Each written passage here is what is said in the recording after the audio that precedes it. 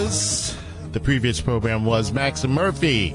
Heard Wednesdays at 5 p.m. here on WBAI New York, 99.5 FM and WBAI.org online. Stay tuned for the WBAI Evening News coming up.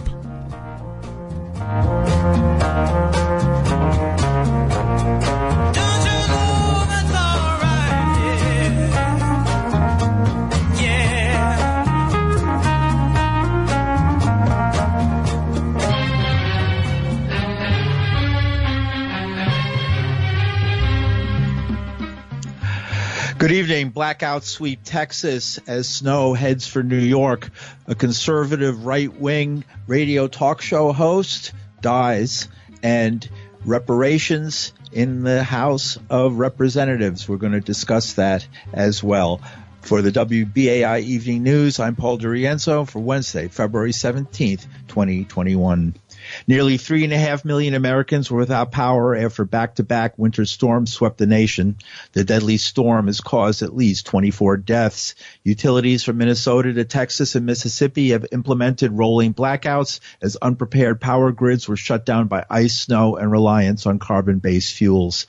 Texas Power Grid Manager, the Electric Reliability Council of Texas, ECOT, said electricity had been restored to 600,000 homes and businesses by Tuesday night, though 3 million homes and businesses remain without power as of midday Wednesday. Officials didn't know when power would be restored. Thousands of Texans are living without power with temperatures dipping into the 20s. Water is also not flowing as pipes have frozen and pumps shut down.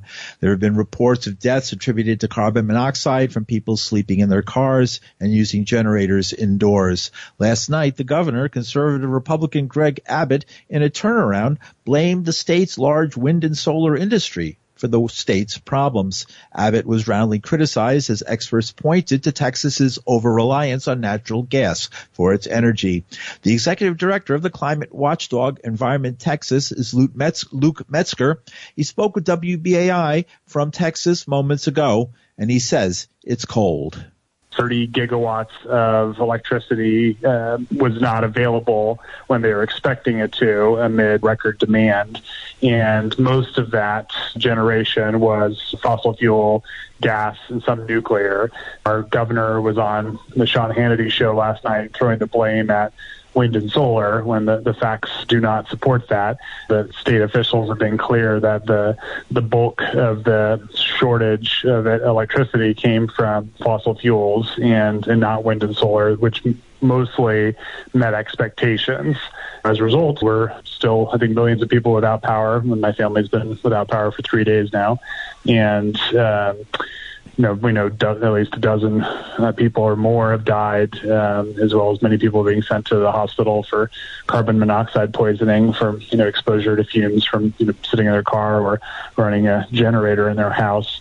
So it's definitely a huge toll for human life and a general mess. We know that the state could have taken a number of steps to help prevent or mitigate this. We had a similar winter storm about 10 years ago, and the conclusion was that the generators could have done more to winterize their operations. The state chose to just make that voluntary and just required the companies to report to the state what they were doing, not actually require them to actually take the steps to prevent plants from freezing, the pipelines, wellheads from freezing. In addition, we know that we could have, for a long time, been preparing by reducing energy demand through energy efficiency, investing in on-site solar and backup generation, and many other clean energy solutions, which would have helped tremendously right now. It's hard to get your head around. How is it that the oil capital had this problem? Yeah, it's a real black eye on the state's image as the world's energy leader. It largely comes down to our deregulated electric market that encourages the generators to really gamble in terms of reducing their costs as much as possible in order to maximize the gain. Clearly, there wasn't sufficient incentive for the companies to invest in winterization and prevention measures that could have avoided this disaster. It's basically an electricity lottery that we're in Texas, and really gamed to help the big electric companies profit and at the expense of health and safety, certainly the environment as well. How is it that the governor could have said it was solar and wind? How much solar and wind is there in the oil-rich lands of Texas? Texas is the national leader in wind power, and we're quickly rising the ranks in solar. But we certainly know that our state grid operator doesn't count on much wind and solar generating during the kind of peak winter demand period. They count on large, overwhelmingly gas and fossil fuel and nuclear to meet our needs. And so, according to ERCOT, the wind and solar, for the most part, largely met expectations, in some cases overperforming, producing more power than was expected. But the governor is kind of tapping into some of the anti-renewable and conservative sentiment out there that are just looking to point the finger at renewables, and the facts don't support that. The governor just 2 days ago announced that it was mostly gas and other fossil fuel plants who were to blame, but then last night gets on Sean Hannity and says the complete opposite and throws renewables under the bus. Total nonsense. Isn't supported by the facts. Do you think he got a call from former President Trump? Oh, unfortunately, we know that most Americans, including healthy pluralities of Republicans, support more wind and solar. There's still a strong base of Republican primary voters that are dismissive of renewables, and I suspect that in addition to feeding in the fossil fuel companies that fund his campaigns, he's also pandering to primary voters who are happy to throw kind of renewables, which they see as some kind of a liberal thing, under the bus. It demonstrates that we have kind of a frailty to our electric grid across the country, and I'm hoping that federally we see action. I know President Biden, as part of his climate plan and public works plan, promised a big investment in infrastructure, and I think this underpins and demonstrates how important it is that we invest in the electric grid as well in a way that will help our planet, not make it worse. Luke Metzger is the executive director of the climate watchdog Environment Texas. Meanwhile, New York and surrounding areas are next in line for the powerful winter storm sweeping from the Plain States. Mayor Bill de Blasio announced his warning earlier today. Tomorrow morning, and the latest we have from the National Weather Service is between 5 a.m. and 8 a.m. tomorrow morning, we'll see some snow beginning. Looks like it'll go through the day, Thursday into Friday, ending somewhere between 10 a.m. and noon on Friday. Now, right now, over that pretty long period of time, the total accumulation is not too bad. It's between 6 and 7 inches. But I'm going to say what I've said many times, and I've learned from painful experience. These things change. So we're going to constantly update New Yorkers. 6 to 7 inches over 24 hours or more, that's not so bad. However, that can change. It can become a lot more. It can become a lot quicker. The timing can change. So we're going to constantly update you. What I can say is expect tomorrow to be difficult. And the storm is the fifth winter storm to hit New York this month and second one this week. It's a two-part storm. On Thursday, the snow begins near 8 a.m. Steady snow is likely from 10 a.m. to 2 p.m. From 2 p.m., the snow will mix with freezing rain and sleet. 1 to 3 inches of snow are expected by 8 p.m. when the icy mix tapers off to just scattered showers. For Friday, a light icy mix in the morning turns to steady snow by mid to later morning. The snow will end near sunset on Friday. Another 1 to 3 inches of snow are expected to fall. And Rush Limbaugh, the talk show host who ripped into liberals and laid waste to political correctness with a gleeful malice that made him one of the most powerful voices in politics, died today. He was 70.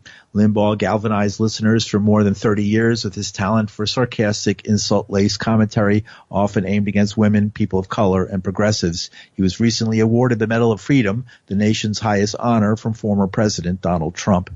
Typical of Limbaugh's racist commentary was this pronouncement claiming black Americans owed a thanks to white people for fighting in the Civil War. The white race has probably had fewer slaves and for a briefer period of time than any other in the history of the world. No other race has ever fought a war for the purpose of ending slavery, which we did. Nearly 600,000 people killed in the Civil War. It's preposterous that Caucasians are blamed for slavery when they've done more to end it than any other race. And the issue of over who owes who over America's racial divide was discussed today by the House Judiciary Committee subcommittee. It heard testimony over a bill titled H.R. 40, the Commission to Study and Develop Reparation Proposals for African Americans Act.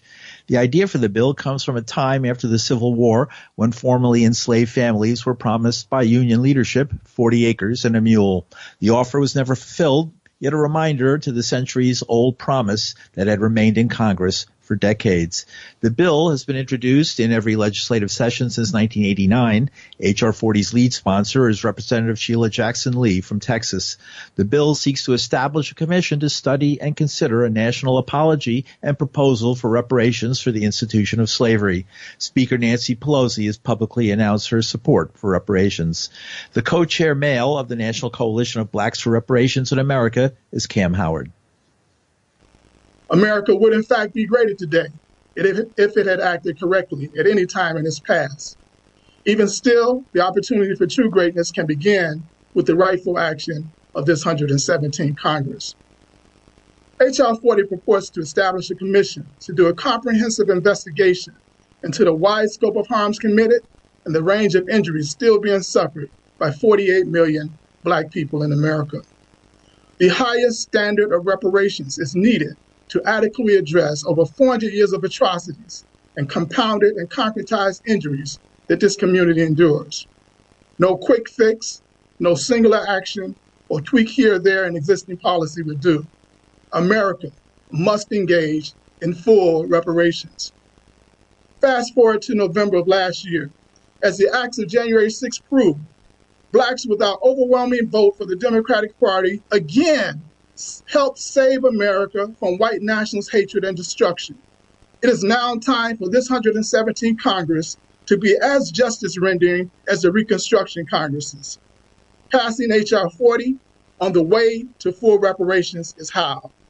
And that's Cam Howard. He's co-chair male of the National Coalition of Blacks for Reparations in America.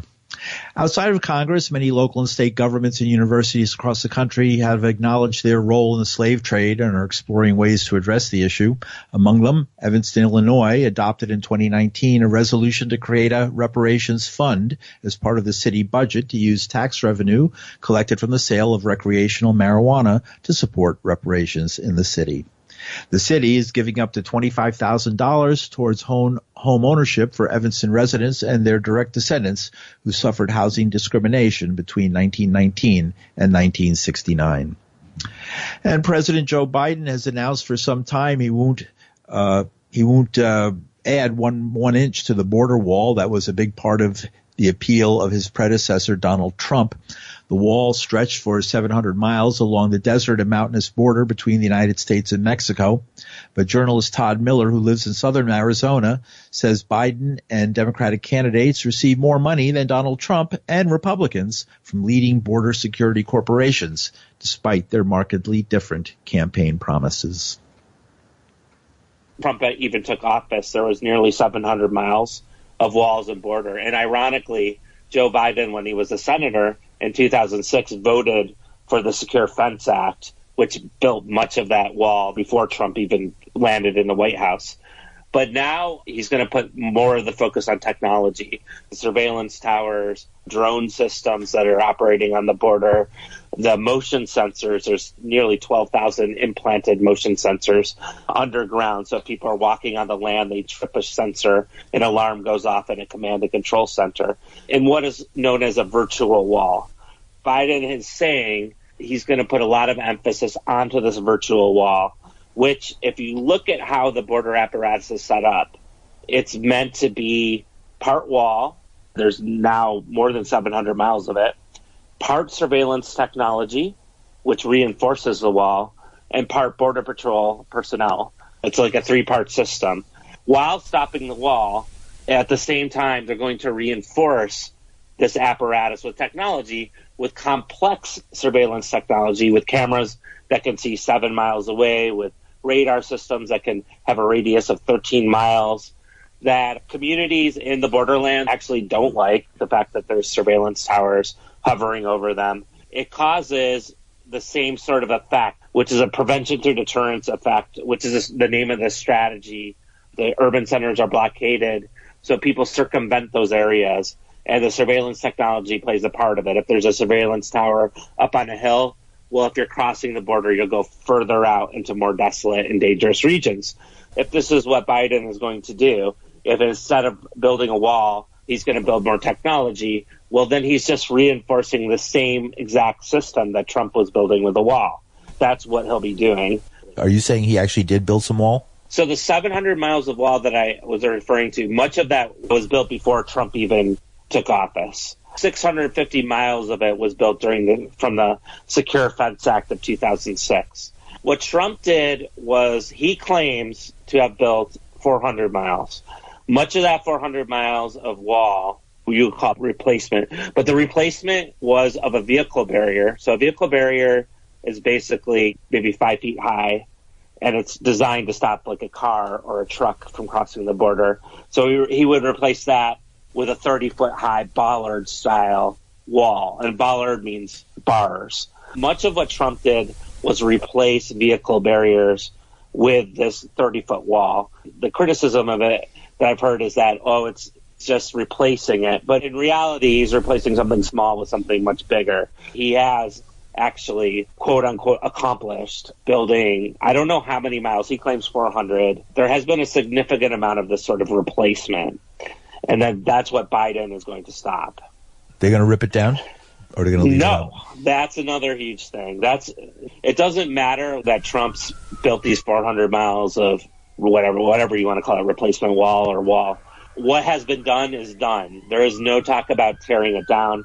There's no talk about tearing down the walls from the 2006 Secure Fence Act. There are still reports. There's a number of construction companies that keep building. None of that wall is going to come down. At least there's no proclamation made of that by the Biden administration. Are they really going to one day cut off all undocumented travel over the border? No, never. It's not designed even to do that. The prevention through deterrence strategy is designed to reroute people. And so that's exactly what's happening. It was always meant to reroute them into dangerous areas. It's hard to get through. The deterrence was that people do die or you can get seriously injured. Janet Napolitano, the former DHS secretary under Obama, she said that, you show me a 50-foot high wall, I'll show you a 51-foot high ladder. The border is the wrong question. The right question is, why are there so many displaced small farmers in Mexico? And that is a report from Todd Miller, journalist who lives in southern Arizona. And you're listening to the news on WBAI New York. I'm Paul DiRienzo. At the end of 2020, Congress passed the Consolidated Appropriations Act, a $1.4 trillion budget that included the largest public investment in broadband since the 2009 Recovery Act. Part of this $7 billion injection into broadband was the Emergency Broadband Benefit Program, a $3.2 billion program to be managed by the Federal Communications Commission to subsidize broadband subscriptions. FCC spokesperson Eric Wu announced the program today. PPP benefit will provide a discount of up to $50 per month on broadband service and associated equipment provided to low-income households. On tribal lands, the discount increases to up to $75 per month. Participating providers will receive the reimbursement for providing discounts on service to eligible low-income households. The EBBP will also support a one-time discount of up to $100 off the price of a laptop, desktop computer, or tablet purchased from the participating provider.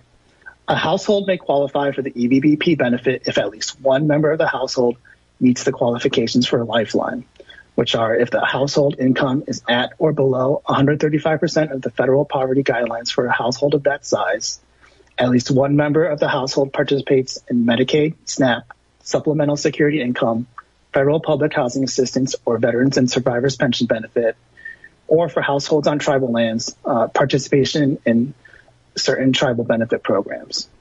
If a member of a household has applied for and been approved to receive benefits from the federal free and reduced price lunch program or school breakfast program, has experienced a substantial loss of income since February 29, 2020, has received a federal Pell Grant in the current award year, or meets the eligibility criteria for participating providers' existing low-income or COVID-19 program. And that's SEC spokesperson Eric Wu announcing the emergency broadband benefit program. And with vaccines for COVID-19 scarce, the Biden administration's COVID-19 task force met today to inform the public on where the nation stands in its attempts to vaccinate an entire country. Vaccine coordinator Jeff Zients laid out the government's plan to get the vaccine into arms. In addition, we're doubling the weekly vaccine supply to local pharmacies from 1 million to 2 million doses. And thanks to the president's leadership, we're on track to have enough vaccine supply for 300 million Americans by the end of July. We're mobilizing teams to get shots in arms. We signed an order to allow retired doctors and nurses to give shots. Today, we've deployed over 700 federal personnel as vaccinators. The federal government is funding 1,200 National Guard members who are serving as vaccinators. For the first time, we have activated over 1,000 members of the military to support community vaccination sites. And we've deployed an additional 1,000 federal personnel to support community vaccination sites in operational roles. We're creating more places where Americans can get vaccinated. We've expanded financial support to bolster community vaccination centers nationwide with over $3 billion in federal funding across 40 states, tribes, and territories. We're bringing vaccinations to places communities know and trust. Community centers, high school gyms, churches, and stadiums nationwide. We've also launched efforts to get vaccines to pharmacies and community health centers. Our 7-day average daily dosage administered is now 1.7 million average daily shots per day, up from 1.1 million only 4 weeks ago. Our 7-day daily average of 1.7 million compares to an average of 892,000 the week before President Biden took office. That is almost double in just 4 weeks. And that's COVID-19 Task Force Vaccine Coordinator Jeff Zients. And New York City will run out of vaccines either today or tomorrow. Mayor Bill de Blasio announced that today. Currently, there are fewer than 30,000 first doses on hand, the mayor added. The massive storms taking place across the country are causing a delay in vaccine shipments that the city was expecting Tuesday and Wednesday, impacting up to 35,000 appointments, which will not be scheduled now. Mayor de Blasio emphasized the need for direct federal allocation of vaccines bypassing the state in order to move the city forward. The hospital admission rate per 100,000 people on a 7-day average for New York State was 4.62%. The number of reported cases in the city was 3,321, and the percentage of people testing positive was 7.04%, both on a 7-day average. But despite the lack of vaccines, Mayor Bill de Blasio touted a new website the city has put up to streamline the appointment process. We've constantly improved nyc.gov/vax4nyc, vax4nyc. What you'll find is a simpler approach to scheduling, now available in 10 languages. So this is a streamlined approach. We're going to be bringing all the different providers who are now working with the city. I can speak for the entities that are choosing to partner with the City of New York as we open new sites. Northwell Health, Hospital for Special Surgery, Capsule Pharmacy. These are some of the healthcare providers who are opening sites with the City of New York. They're agreeing to be part of this website to make things move more smoothly, so there's a more unified approach. Meanwhile, the New York State's Education Department is revising guidance released yesterday, stopping schools from mandating COVID-19 testing for in-person learning. The guidance had stipulated schools cannot impose remote instruction on students whose parents, guardians don't consent to surveillance tests for COVID-19. City and union officials immediately pushed back on the state mandate, arguing the testing requirement has been an important component of keeping learning safe. The United Federation of Teachers said in a statement this afternoon, now is not the time for New York State to abandon what works. Mayor de Blasio echoed the sentiment. Before these horrible incidents, what we actually saw was crime in the subways had gone down markedly, even compared to a year ago, even compared to the same point 2020, first 6 weeks 2020 versus first 6 weeks of 2021, 59% decrease in index crime. We know when we put more police out there through a precision policing strategy, it works. We've seen it happen time and time again. It works. It's also important to talk about the overall situation in this city. When you look at January 2021 versus January 2020, before the pandemic, the NYPD statistics that came out on Friday make clear overall index crime January 2020 compared to January 2021 is down 21%. That's a major, major reduction in crime. And the area we're most concerned about overall lately, gun violence, gun arrests are up 61% compared to a year ago. So NYPD is out there aggressively, energetically addressing safety concerns. We're going to do the same thing we've done at every point since CompStat was developed in 1994. We're going to identify a problem, address it, and show people it can be turned around. That will happen as well in the subways.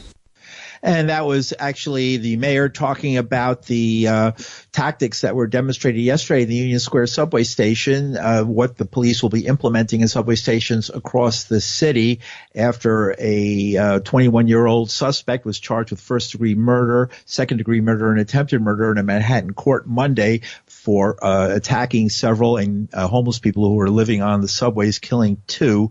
The mayor said that the charged person, his name is Rigoberto Lopez, has slipped through the cracks of the mental health system. The NYPD is putting 644 officers on both platforms and trains throughout the system in response. De Blasio conceded that more investment in services for homeless and mentally ill New Yorkers are needed, but he went on to say that that in fact the city of New York has gotten hold of its crime problem, and that actually crime now, as measured by police statistics, is lower than it's been for several years. And that'll be our last story.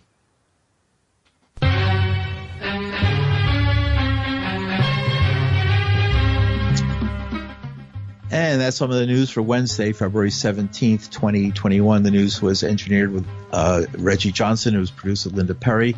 From New York City, I'm Paul DiRienzo with the WBAI News. Thanks for listening.